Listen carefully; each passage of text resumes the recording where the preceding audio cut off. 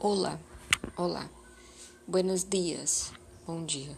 Buenas tardes, boa tarde. Buenas, ou informal. Buenas noches, boa noite.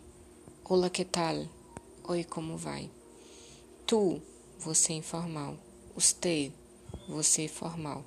Estupendo, ótimo. Muy bien, muito bem.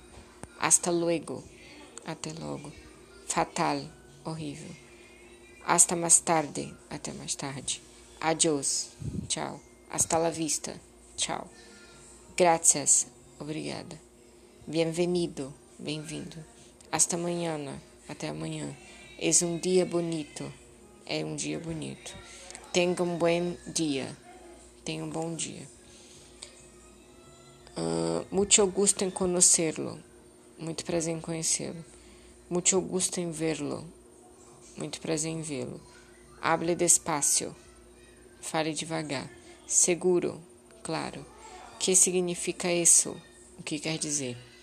Salud, saúde. Feliz cumpleaños, feliz aniversário. Felicitaciones, parabéns.